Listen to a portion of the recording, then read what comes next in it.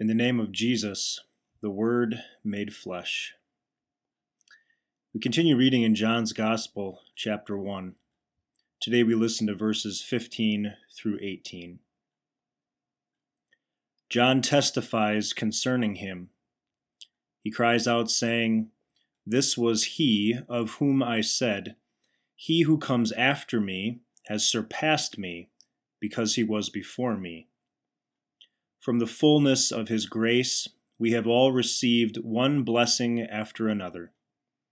For the law was given through Moses. Grace and truth came through Jesus Christ. No one has ever seen God, but God, the one and only, who is at the Father's side, has made him known."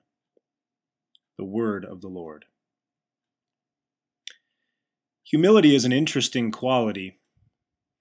It's interesting because we admire it in other people. We can't stand the proud and self-righteous, and we avoid having relationships with those who view themselves as being superior. We value humility and are drawn to those who elevate others over themselves. And yet, for as much as we admire humility in other people, humility isn't really a characteristic we strive to have in ourselves. We want to be first. We want our accomplishments to be seen and made known. We're willing to do whatever it takes to get to the top, even if that means putting others down. And we have a hard time finding people who are half as deserving as we are. Not so with John. Despite the large crowds who traveled out to see and hear him in the wilderness, despite the rumors that he might even be the Christ, John never strayed from his message about, nor his relationship to the Christ. He must increase. I must decrease. One more powerful than I is coming, and I'm not even worthy to untie his sandals. And then today John speaks this somewhat puzzling phrase about Jesus. He who comes after me has surpassed me, because he was before me. John was the first one on the scene. He started his public ministry before Jesus. He was called to prepare the way for Jesus. He was even born 6 months before Jesus. But John knew, perhaps better than anyone at the time, the one for whom he prepared the way. The one who comes after me has surpassed me, because he was before me.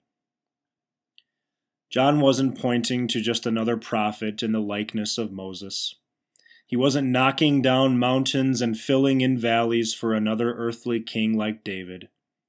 He was preparing hearts for the Word made flesh, the Word who was in the beginning, the Word who was with God and who is God.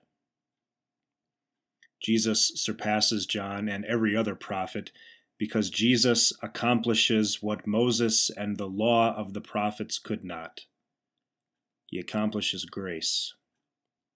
This undeserved, unmitigated, unequivocal, unending love. Love that, unlike the law, doesn't demand anything from you, but only a heart that believes.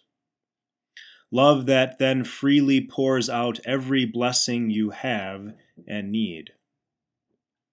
Literally, John says that Jesus is overflowing with grace, grace that he gives to you in place of the grace he's already given you. Jesus never runs out of grace. His love knows no end.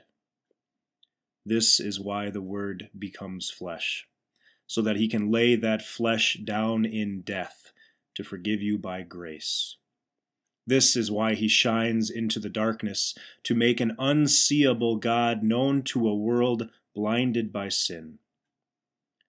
This is how he ushers you into his family and makes you children of God.